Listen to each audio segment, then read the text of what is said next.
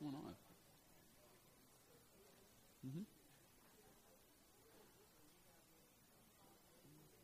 There we go. All right. Good morning, everybody. Hey, baby. It's good to have you here this morning. Glad everybody made it out. Man, wasn't worship good this morning? Yeah. Didn't you guys love Glenn's new song? The song you didn't know that was awesome. That was Glenn's new song. Majorly good. Come on, Glenn. Yeah, it's one of my favorite things about the Vineyard is that we are a creative bunch who are not satisfied with copycatting or parroting what happens everywhere else. We'll just do it ourselves. We've got a do-it-yourself spirit here at the Vineyard. We're DIY all the way. All right. Hey, if you want to open up your Bibles this morning to Luke chapter 3, I'm going to continue in on a series that we started a couple weeks ago, just on the love of God, and I want to continue with a few thoughts this morning.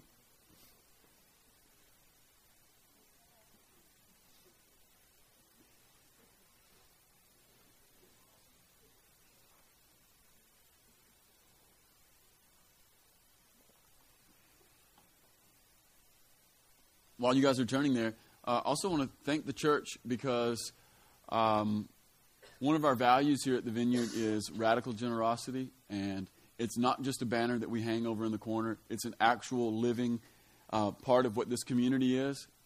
And over the past month, we received enough extra just from you guys, not in the regular offering, but just in the little basket out there with, you know, how Jesse had the little thing for the Peruvian kids. We covered all 75 kids plus some. I mean, like, you know, that was just, it's really cool. And the amazing thing about that is we're going to totally change the neighborhood. Like Jesse and Adrian, they're going to go down and they're going to totally change the neighborhood in 1 week. And we did it with just the extra, you know, like it's really great. The church didn't take a hit financially. No one took a hit. We just did our thing. The next thing you know, we're going to change an entire neighborhood in 1 week. And we're going to send 75 kids to school more prepared than they've probably ever been. Because here's the cool thing. In Peru, like education isn't free. There's not really a government funded sort of deal. So when you go to school in Peru, mom and dad pay for it. And so a lot of these families, especially in these poorer districts of these little suburbs around Lima, they barely have the money to send their kids to school. So they somehow squeak their kids through the door, but they don't have, what ends up happening is they don't have the money to have basic supplies. They don't have crayons. They don't have rulers. They don't have calculators. They don't have paper, you know. So they show up to school, but they don't have anything to do what you need.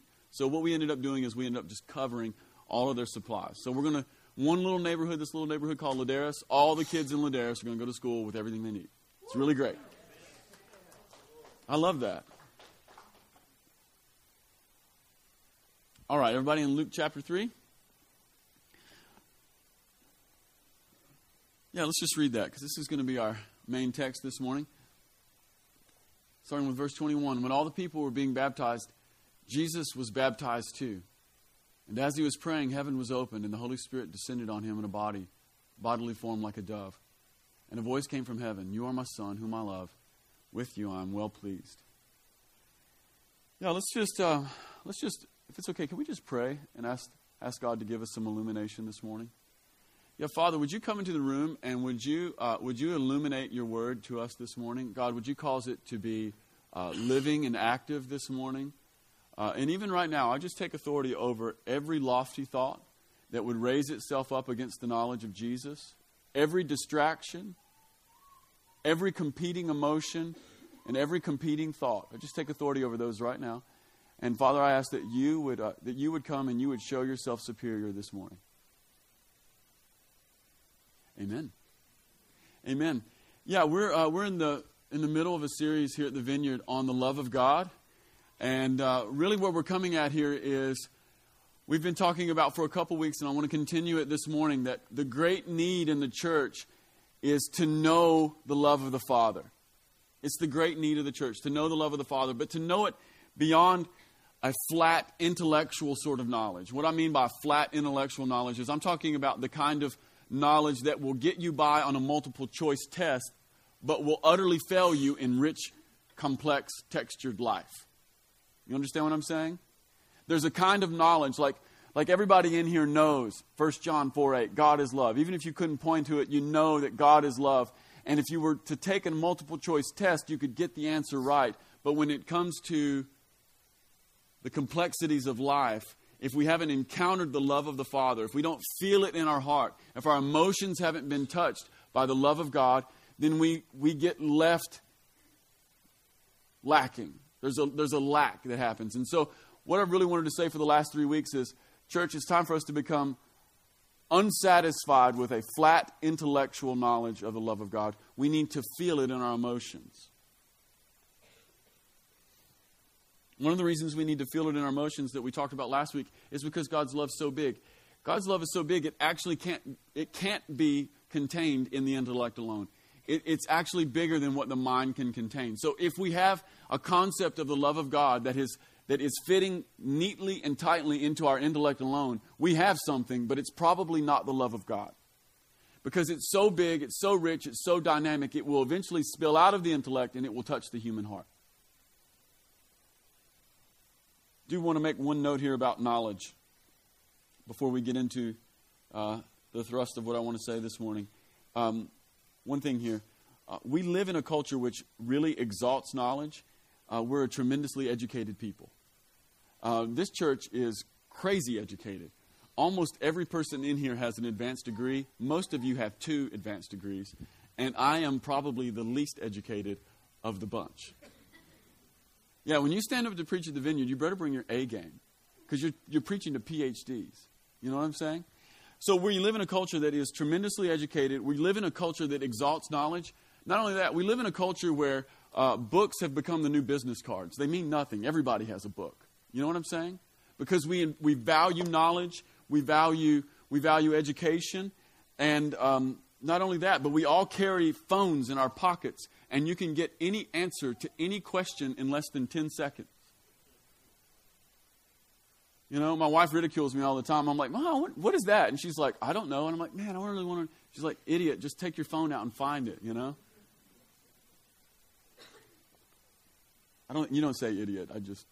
You would never say that. I went to preaching.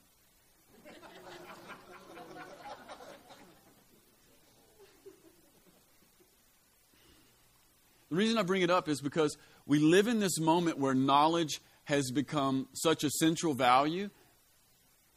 And what is really needed, what the thing the world is really, really looking for, is this. The world is looking for a knowledge that is below the surface, a knowledge that is beyond what Google can tell you on your phone, a knowledge that is beyond an advanced degree, but a knowledge that comes from the experience of living it out and working it out in your actual real life. What the world is looking for, the world is looking for a knowledge that is beyond what you can find in a cookbook. If I can put it this way, the world is looking for a sink full of dirty dishes. Does that make sense? The world is looking for mechanics who have a bit of grease beneath their fingernails and not just people who have read the manual. The world is looking for something a bit more textured. And because of that, one of the things that we need in the church is we need to feel the affections of God. We need a knowledge of the love of God that is beyond intellect, but that is felt in the heart. It's an applied knowledge. And so really what I want to get to this morning is I have a word that I feel like is really centered at our church.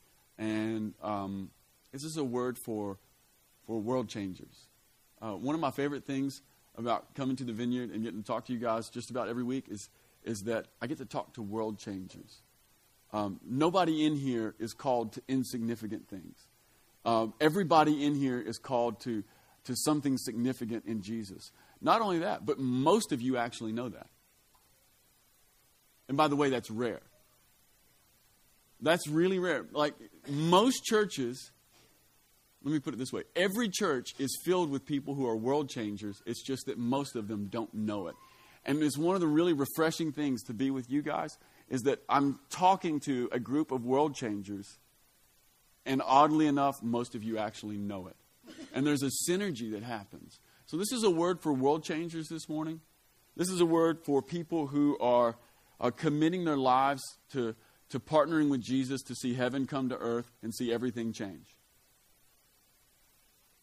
This is a word for people who have been touched at the deep places, who have been transformed on the inside, and then who take that transformation and then pass it out. See, here's the deal. You can't actually fulfill Jesus' call to transform culture unless you've been transformed. You can only transform to the degree that you've been transformed.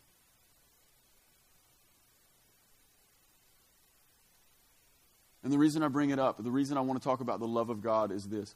It's because the only place that true transformation comes is through encounter with the love of the Father. It's the only place. Transformation doesn't come from any other place. This planet, the stars, the moon, people were created, and it was an expression of His love. 1 John 4:8, God is love. It's the essence of who He is. Every single manifestation of His personality runs through His love.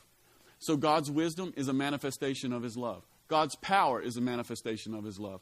Even God's correction and His judgments are manifestations of His love. There is no part of who God is that isn't an expression of His love. And so creation itself was formed in love, and creation has been transformed and is being transformed as an expression of God's love. The Bible says very plainly, for God so loved the world that He gave His only Son. It's that transformation is an expression of His love. You can't be transformed on the inside unless you have an encounter, and a living encounter with the love of the Father. And the places where you have a living encounter with the love of the Father, those are the places that are animated with Holy Spirit power to see transformation come in the real world. That's the reason this topic is so big. See, a lot of us in the church have an anemic ability to exert kingdom authority and kingdom power because we've had an anemic encounter with the Father. We need a deeper encounter with the Father. In fact, this week while I was just praying and sort of meditating what I wanted to share with you guys, I felt like the Lord was giving us kind of a new name, and it's that He has a reconstruction company. A lot of people have construction companies. God has a reconstruction company, and He wants to call everybody into His reconstruction company. He actually told me this. He said, the work's already been paid for. We just need to go do it. Wow. Yeah. Like He's already wrote the check. He signed it in His Son's blood, and the reconstruction's been paid for. He just needs some remodelers who will come out and go with Him. That's what we're called to. We're called to reformation. We're called to change. We're called to bring heaven to earth. And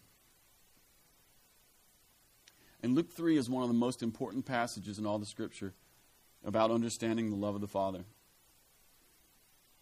I want to set this up before we get into the 4 things I want to share with you this morning. Luke 3 here, this is the very beginning of Jesus' ministry, and John the Baptist is out in the desert, and he's been baptizing everybody, and he's been preaching, and everybody from all over has been going out to John. They've been getting baptized. And then Jesus goes and He gets baptized. It's the strangest thing. And it's really the strangest thing because if you remember Luke 3, this is the part where John the Baptist is saying, hey, everybody needs to come and everybody needs to repent. Everybody needs to come get baptized. The axe is at the root. I mean, he's preaching like this word of judgment. He's preaching this word of repentance. Come and get cleansed. Come get in the water. And then all of a sudden, Jesus, the guy who doesn't need to get cleansed, the guy who doesn't need to get in the water, He's in the water. Anybody ever read that and thought, that is just so bizarre? All these sinners are getting in the water, and then here we have Jesus, perfect, spotless Son, the perfect Lamb of God. He gets in the water. Why does He get in the water? Well, He gets in the water because He's saying in the loudest possible way that I am going to identify with sinful humanity. And He gets in the water. And I love this because Jesus doesn't just get in the water at the beginning. He continues and He stays, if we could say it this way, He stays in the water His whole life, all the way up to identifying with sinful humanity when He lays His life down on the cross. What does this mean? What this means is that Jesus will never take the shortcut. He will never simply play His God card. This is really great. We have a Jesus who never asks us to do anything that He isn't already willing to do Himself. Like when Jesus says, love your enemies, He doesn't say, you guys should love your enemies, and I'll go on hating people. No, He says, love your enemies, and because I already love my enemies. It's part of the love of God. So Jesus gets in the water, and he's saying, I'm with these people. And because he will take no shortcuts, what he's doing is he is modeling for us what real life should look like. He's saying, this is how you live real life. Why is that important? It's important for today's context because, number one, because at the beginning and at the foundation of all ministry is the Father's love. So here's what we have. Jesus gets in the water, even though he doesn't necessarily have to. He identifies with sinful people, and he gets in the water. And then while he's in the water, heaven opens up, and God begins to shout his affections toward his Son. I want to read it to you in my translation. I have a new Bible. It's really good, and I recommend that everybody get it. It's N.T. Wright's version. So the heavens open up, the Holy Spirit descends in bodily form like a dove upon him, and there came a voice from heaven, "You are my Son, my dear Son, I'm delighted with you." Why is that important? It's important because this is the foundation and the very beginning of all ministry. And by the way, everybody in here is called to great things. No one in here is called to insignificant things. Everybody in here is a part of Jesus' recreation company. Everybody in here has a significant assignment, a significant task. And the beginning of picking up your task with God is to hear the Father open up heaven and shout his affections over you. Jesus is modeling for us what real life is like. He's modeling for us how you live life with God. And real life with God begins by knowing, not just in the head, but in the heart, the affections of God. To feel them. How many of you, what would you feel like if heaven opened up and God shouted his affections toward you? We talked a little bit about this last week. There are 3 times in the New Testament that God, the Father, speaks audibly out of heaven. 3 times. At Jesus' baptism, at his transfiguration, and then in John 12, right before Jesus is going to be crucified. 2 of the 3 times, when God opens up heaven and speaks out, he shouts his affections toward his Son. That wrecks me. 66% of the time, God is shouting his affections toward his sons. What would you do if heaven opened up and God just began to declare his approval over your life? That'd be a good day, wouldn't it?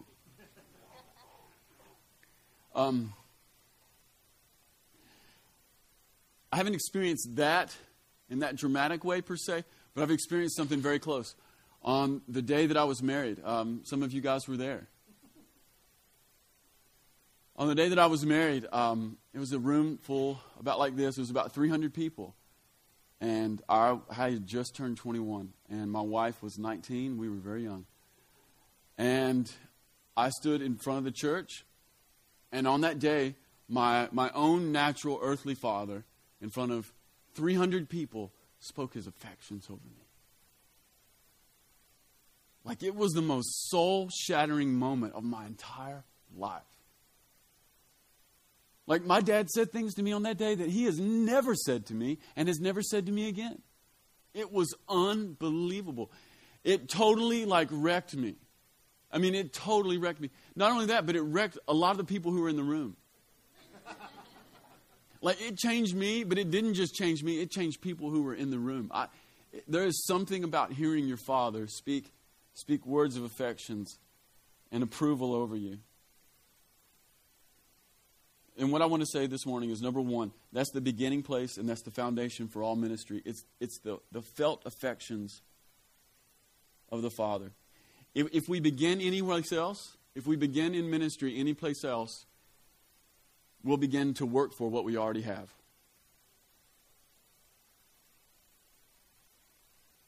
If we begin to live life apart from feeling the affections of Father, not just here, but knowing it on the inside, feeling it in our emotions, if we begin anyplace else, we will simply spend our life working for what we already have. And if you're working for what you already have, you're wasting your life. If you're working for what you already have, you're wasting your life. Not only that, but it changes the way you see other people. And this is what happens. If you begin to work for what you already have, especially when it comes from my Father's approval, you will begin to see other people as commodities, and you will begin to extract approval from them. And because of that, you will never be able to multiply God's love by giving away. You'll end up spending your whole life extracting what you already have from other people, and in doing so, the kingdom of heaven will never be multiplied. It's never meant to be extracted. It's never meant to be subtracted. It's meant to be received and then multiplied by giving away. See, in Matthew 14, when Jesus takes just a few fish and a few pieces of bread and feeds an upwards of 20,000 people and has lots of it left over, he's showing us that the kingdom of heaven is about multiplication. And multiplication always comes by giving away. It never comes from extracting. If you begin to live your life working for what you already have, you'll want to take it from someone else. And you'll waste your life and nothing will get multiplied. That's the reason. Number one, it's the beginning and the foundation of all ministry. Number two, feeling the love of the Father on the inside. Feeling it in our heart and upon our emotions. Number two, tells us that our Father's love isn't based upon performance. You realize at this point, Jesus had done nothing. He hadn't healed anyone. He hadn't saved anyone. He hasn't kicked out any demons. He hasn't even preached a sermon. He hasn't done anything. And the very first thing he does, he gets in the water. And at that moment, heaven gets opened up and God shouts out, "That's my son, my dear son. I'm delighted with you." Before he does anything. What does that tell us? It tells us that God's love for his sons and for his daughters isn't based upon performance at all. It's not based upon whether you're good or whether you're bad. So God shouts out, "Son, I love you. You delight me." And Jesus is like, "What? I haven't even done anything." And the Father's like, "Yeah, I know. It's just really, really like you. Just really, really like you." I know how that feels. I know exactly how that feels. Any parent in here knows exactly how that feels. I remember the day that I held my son River for the first time. Oh my word. He hadn't done anything. The only thing he had done is peed on me. He came out, I held him, he peed right on me. He just simply was himself, and he had completely captured my heart. I remember the day that my son Seth was born. And we thought he was going to be a girl. Like, we had 2 ultrasounds that said girl. We had a pink room. We had pink clothes. We didn't have any boy names. All we had was girl names. We were going to name him Nova. I was waiting on baby Nova. Nova Rain was coming. And out comes a boy. And I hold him up. It was the biggest, best surprise of my entire life. And I know some of you are thinking, well, that was a really chauvinistic thing to say. I don't mean that at all. I just mean, like, when you think it's going to be one thing and then you find out it's something else, that's an unbelievable surprise. And we just cried. I mean, it was just, Seth hadn't done a thing. He couldn't even do a thing. Couldn't do one single thing. And my heart was, "Oh, son, I love you. You delight me," And then we had Magnolia, and I'm like, I finally have a girl, and she hadn't done one single thing, and she delights me. You know what? And my kids are 10, 8, and 5, and they continue to delight me. Even when they're rotten, like completely rotten. Beneath the rotten is a layer of delight that the rotten can never touch.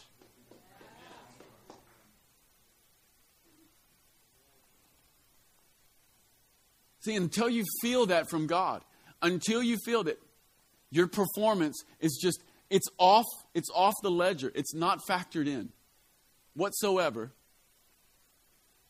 Till you feel the love of God touch you even in your weakest moment.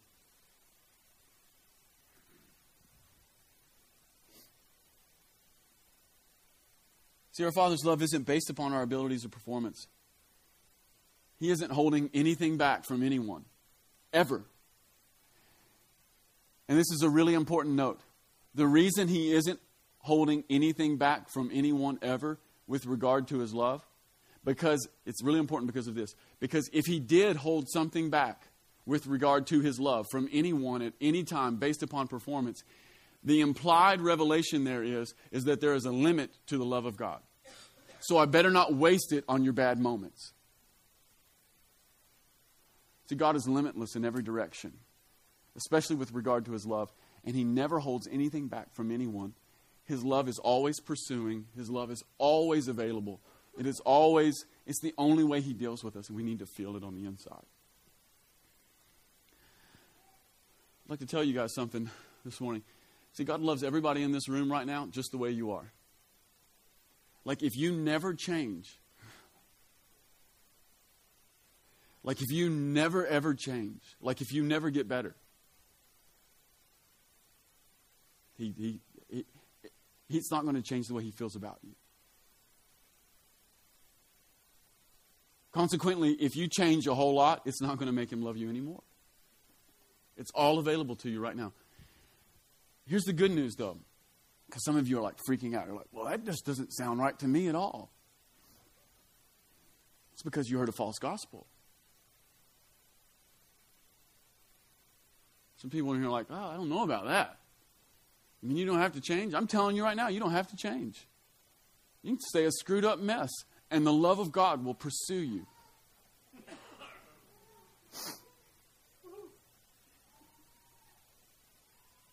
You can die an angry person, and God will not love you any less.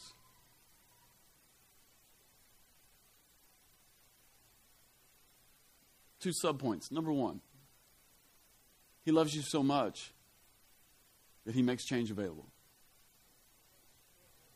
And then number two, if I can remember it. I don't know. I guess that's all we need to talk about. I can't even remember what number two is. Things are coming into my brain and leaving them very rapidly this morning.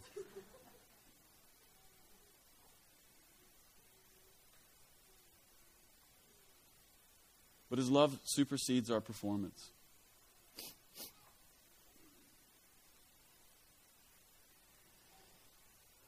Number three, for all the charismatic people in here.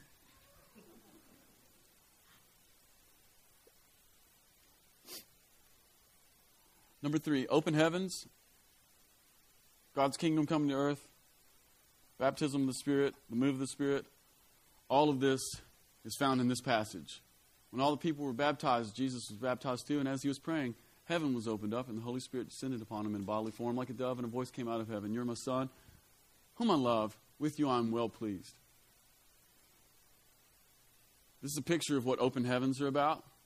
This is a picture of what baptism of the Spirit is about. This is a picture about what the move of the Spirit is about when he's around God's people. And I'd like to sum it up very simply. Open heavens, God's kingdom coming to earth, the baptism of the Spirit, and the move of the Spirit is very simple. It is just God's sons and daughters becoming aware of his love for them. That's it. Like we've made it into all these weird things. It's none of the weird things. It's just real simple. It's God's sons and daughters becoming aware of his affections for them. So what this means, and I get very excited about this. What this means is that we can actually affect open heavens or not open heavens. We can actually bring the kingdom or not bring the kingdom. We can actually start a move of the Spirit or not start a move of the Spirit. It's very cooperative. How does that happen? You want to have an open heaven? Just start loving someone. When you begin to move in love, you just open the heavens. You want to see a move of the Spirit? Just start moving in love. That's a move of the Spirit. You want to see the kingdom of heaven come to earth? Start doing what love would do. Like a lot of times, we make it more confusing than it has to be. You guys remember when we wore those bracelets that said WWJD, what would Jesus do? You know, that's still in some ways too confusing because I'm not entirely sure sometimes what Jesus would do. But you can ask yourself this, what would love do? And you'll always get the right answer. And when you ask yourself what would love do, if you begin to cooperate with what love would do, you just opened the heavens, you just moved in the Spirit, and you brought the kingdom to earth. That's simple, right? Yeah. That's simple. You could actually probably do that tomorrow at work.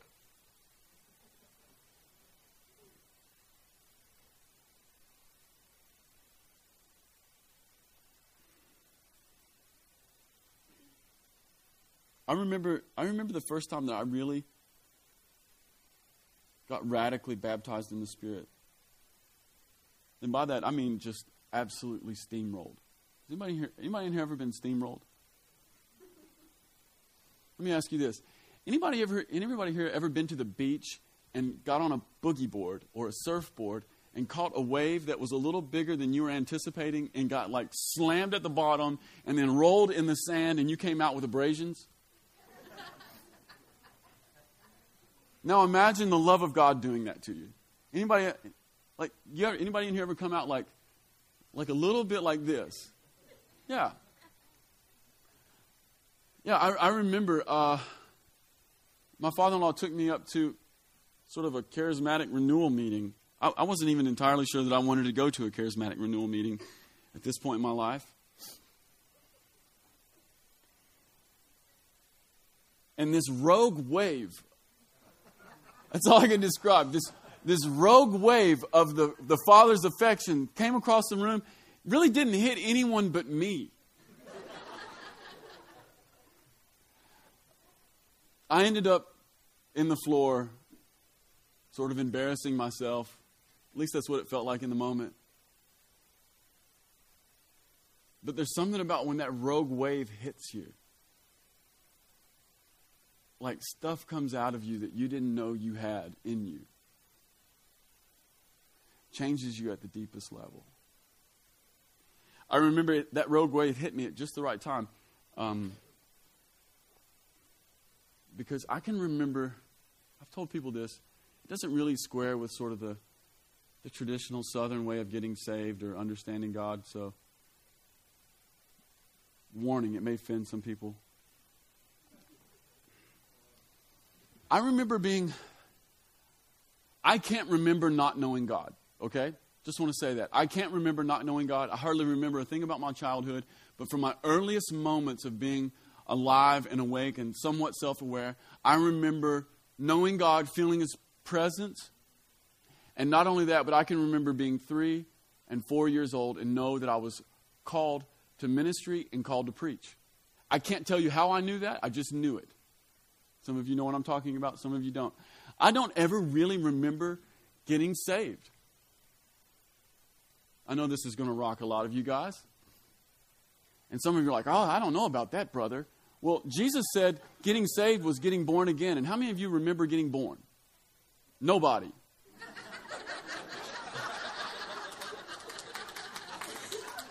I just got born. I was born at some point in the Spirit, and I don't know when, but my earliest memories are I knew God, and from some of the earliest moments, and I'm not invalidating other people's moments when they come up and grab the preacher's hand. You understand that, right? I'm just saying God's big enough, He can do it all sorts of ways. That's all I'm saying. I'm saying I got born. That's terrible grammar, isn't it? I got born. Man, that's Kentucky. Anyway, I told you I was the most uneducated person here. So I remember being 3 or 4 and knowing that I was called to ministry and knowing that I was supposed to preach. Consequently, I grew up in church, and my mom and dad, they did a good job. They kept me in church and whatever. But my church experience really sort of wrecked this, really was horrible. Not horrible, like there was a lot of great things, but like imagine growing up knowing from the earliest moments basically of your memories in your life, knowing that you're called in the ministry and you're called to preach, and then seeing like models of church and models of what it means to be a pastor and feeling, oh my God, I cannot do this. Does that make sense to anyone? Going, like God, yes, but no, like, no, like if I have to put on the monkey suit and pretend that I like people and talk about crap that doesn't mean anything at the back door, no. You've had that conversation with the pastor, right? Oh, hey, brother, how are you doing? And I'm thinking, you don't care how I'm doing. You don't care at all. Right? Exactly. Everybody here has had that moment. I'm going, no. So for 15 years, I grew up with the no. But at the same time, the other part of my heart is the yes. It was the reason I was so like messed up for a good number of years. Back to my story. So then, my father-in-law takes me to this sort of charismatic renewal meeting that I wasn't entirely sure I wanted to go to, and a rogue wave of the love of God came across the room, and it hit me. And the number one thing that it knocked off of me was the no. And it brought me back into the yes. So you eventually have to hear it from your Father. You eventually have to hear it from your Father. Open heavens, kingdoms come to the earth, the move of the Spirit. It's in the revelation, the felt revelation of the love of God. After that rogue wave hit me, I got up and I told the Lord, and it wasn't a joke. I told the Lord, even if you make me wear the monkey suit and talk to everybody about the weather, I will do it. Like, if that's what you want me to do, I'll do it. But then the Lord is so good. Then in His kindness, He showed me some different ways to do it. We don't have to talk about the weather. We don't have to talk about meaningless garbage. I don't have to wear the monkey suit unless I want to.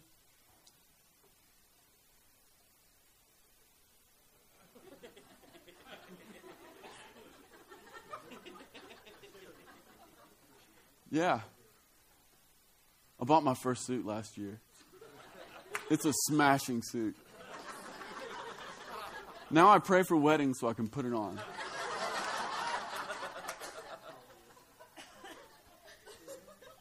What can I say? One of these days, somebody's going to buy me one of those Italian suits, you know?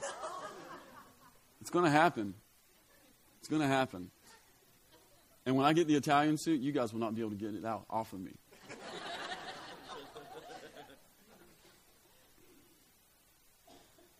So number one, the felt love of God is the beginning and the foundation of all ministry. Number two, our Father's love isn't based upon performance. Number three, the felt love of God is an open heaven. It's His kingdom coming to earth. It's the move of the Spirit.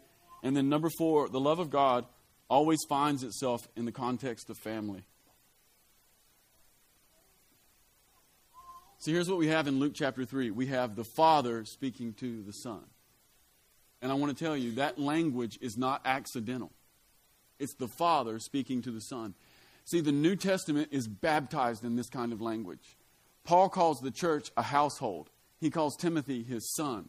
The New Testament calls Jesus our older brother, and God is our Father. None of this is an accident. The love of God, expressed in a myriad of ways, always finds itself within the context. It's held within the context of family.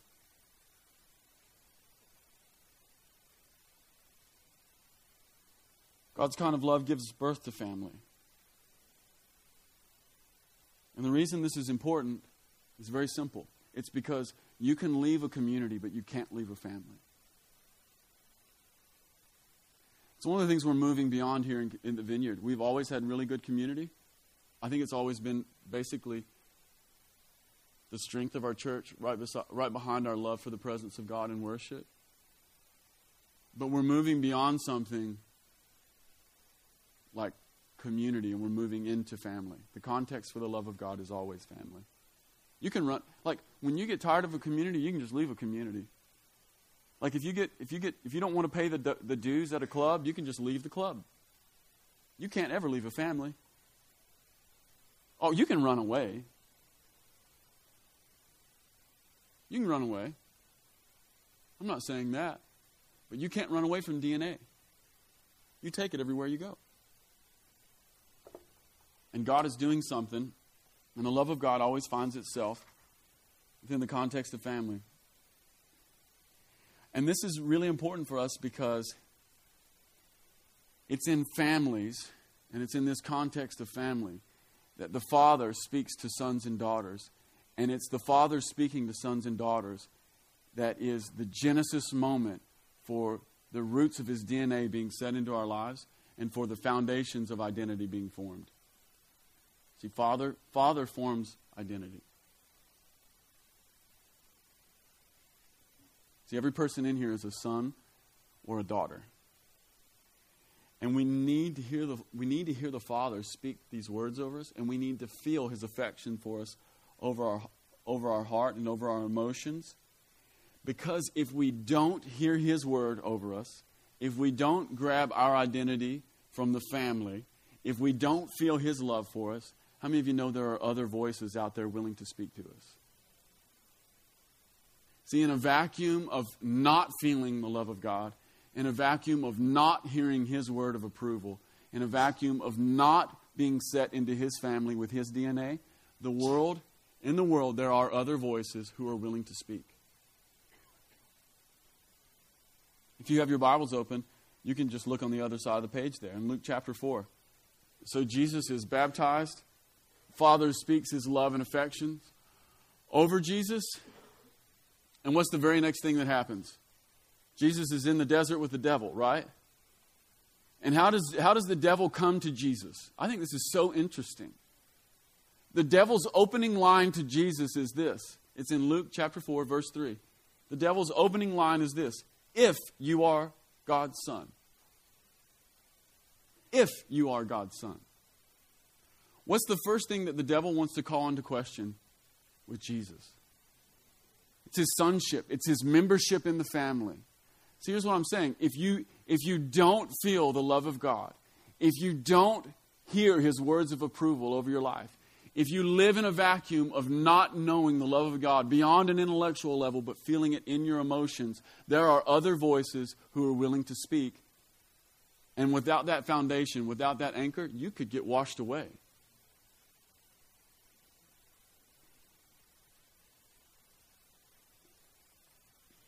His love and His word, His approval, it sets us into a family. And beyond that, being set into a family is essential to our survival. How many of you remember that parable in Luke chapter 15? It's sort of a famous one. It's called the parable of the prodigal son. Remember that one? When does the prodigal son get into trouble? When he leaves the father's house. Where is the good kind of life? In the father's house. If you leave the Father's house, you leave the good kind of life.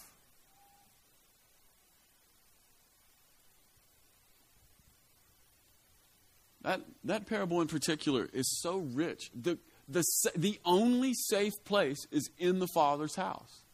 And fortunately for that son, he eventually comes to his senses while he's out feeding the pigs, and he remembers his father's word over his life.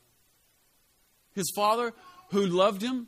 And even while his son is out feeding pigs, his father still loves him. It was absolutely not based upon performance whatsoever. And in fact, when the son comes to his senses because the word had been an anchor in his life and he had gotten tired of hearing the other voices, he turns around and he heads home. And who is waiting for him from a distance? It's the father. Come on. It's like the best moment almost in the whole New Testament. You know, Father is always looking. Why am I so emotional this morning? This is whacked.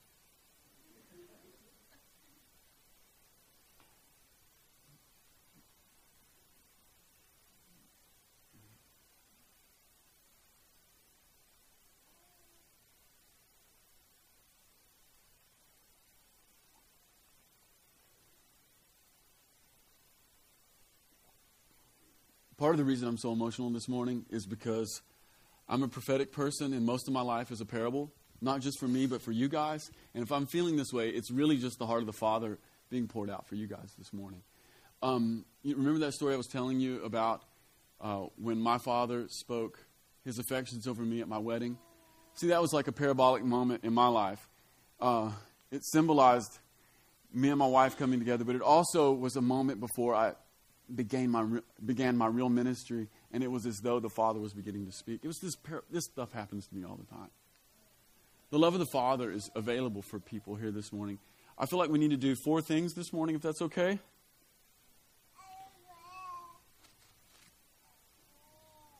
If there's a ministry team, come on up. And there is. Thank you.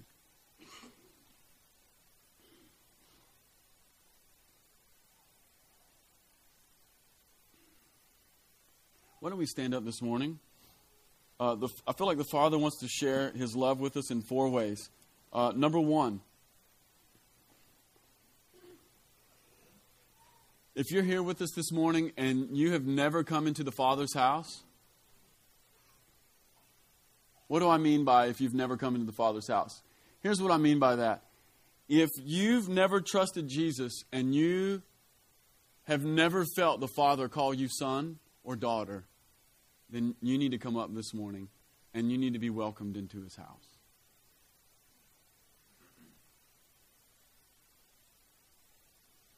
Like if you can't say with absolute assurance, the Father in heaven calls me son or He calls me daughter, then after we pray this morning, you need to run. You don't need to walk. If you need to knock someone over, go ahead and do that. We offer pre-forgiveness here. Besides, we believe in healing. So,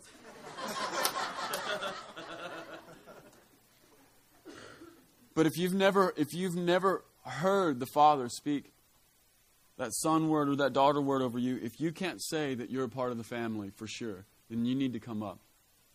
Number 2, if you've never known the love of God beyond an intellectual level, then you need to come up this morning. If God's love has just been an abstract idea, if it's merely like black letters on a white page that you occasionally run across in your morning devotional, but it's never touched your heart, then you need to come up this morning and we'd like to pray for you. Number 3, if you've been working for what you already have, and I don't really have to say anything else, but when I just say, if you've been working for what you already have and you feel the sting in your heart, if you've been jumping higher and higher, then you need to come up this morning. We want to pray for you. And then number 4, if you're just getting beat up by the devil, if you're getting beat up by the devil, and if he's calling into question the DNA that's been placed inside of you by the Spirit, then you need to come up this morning. Amen?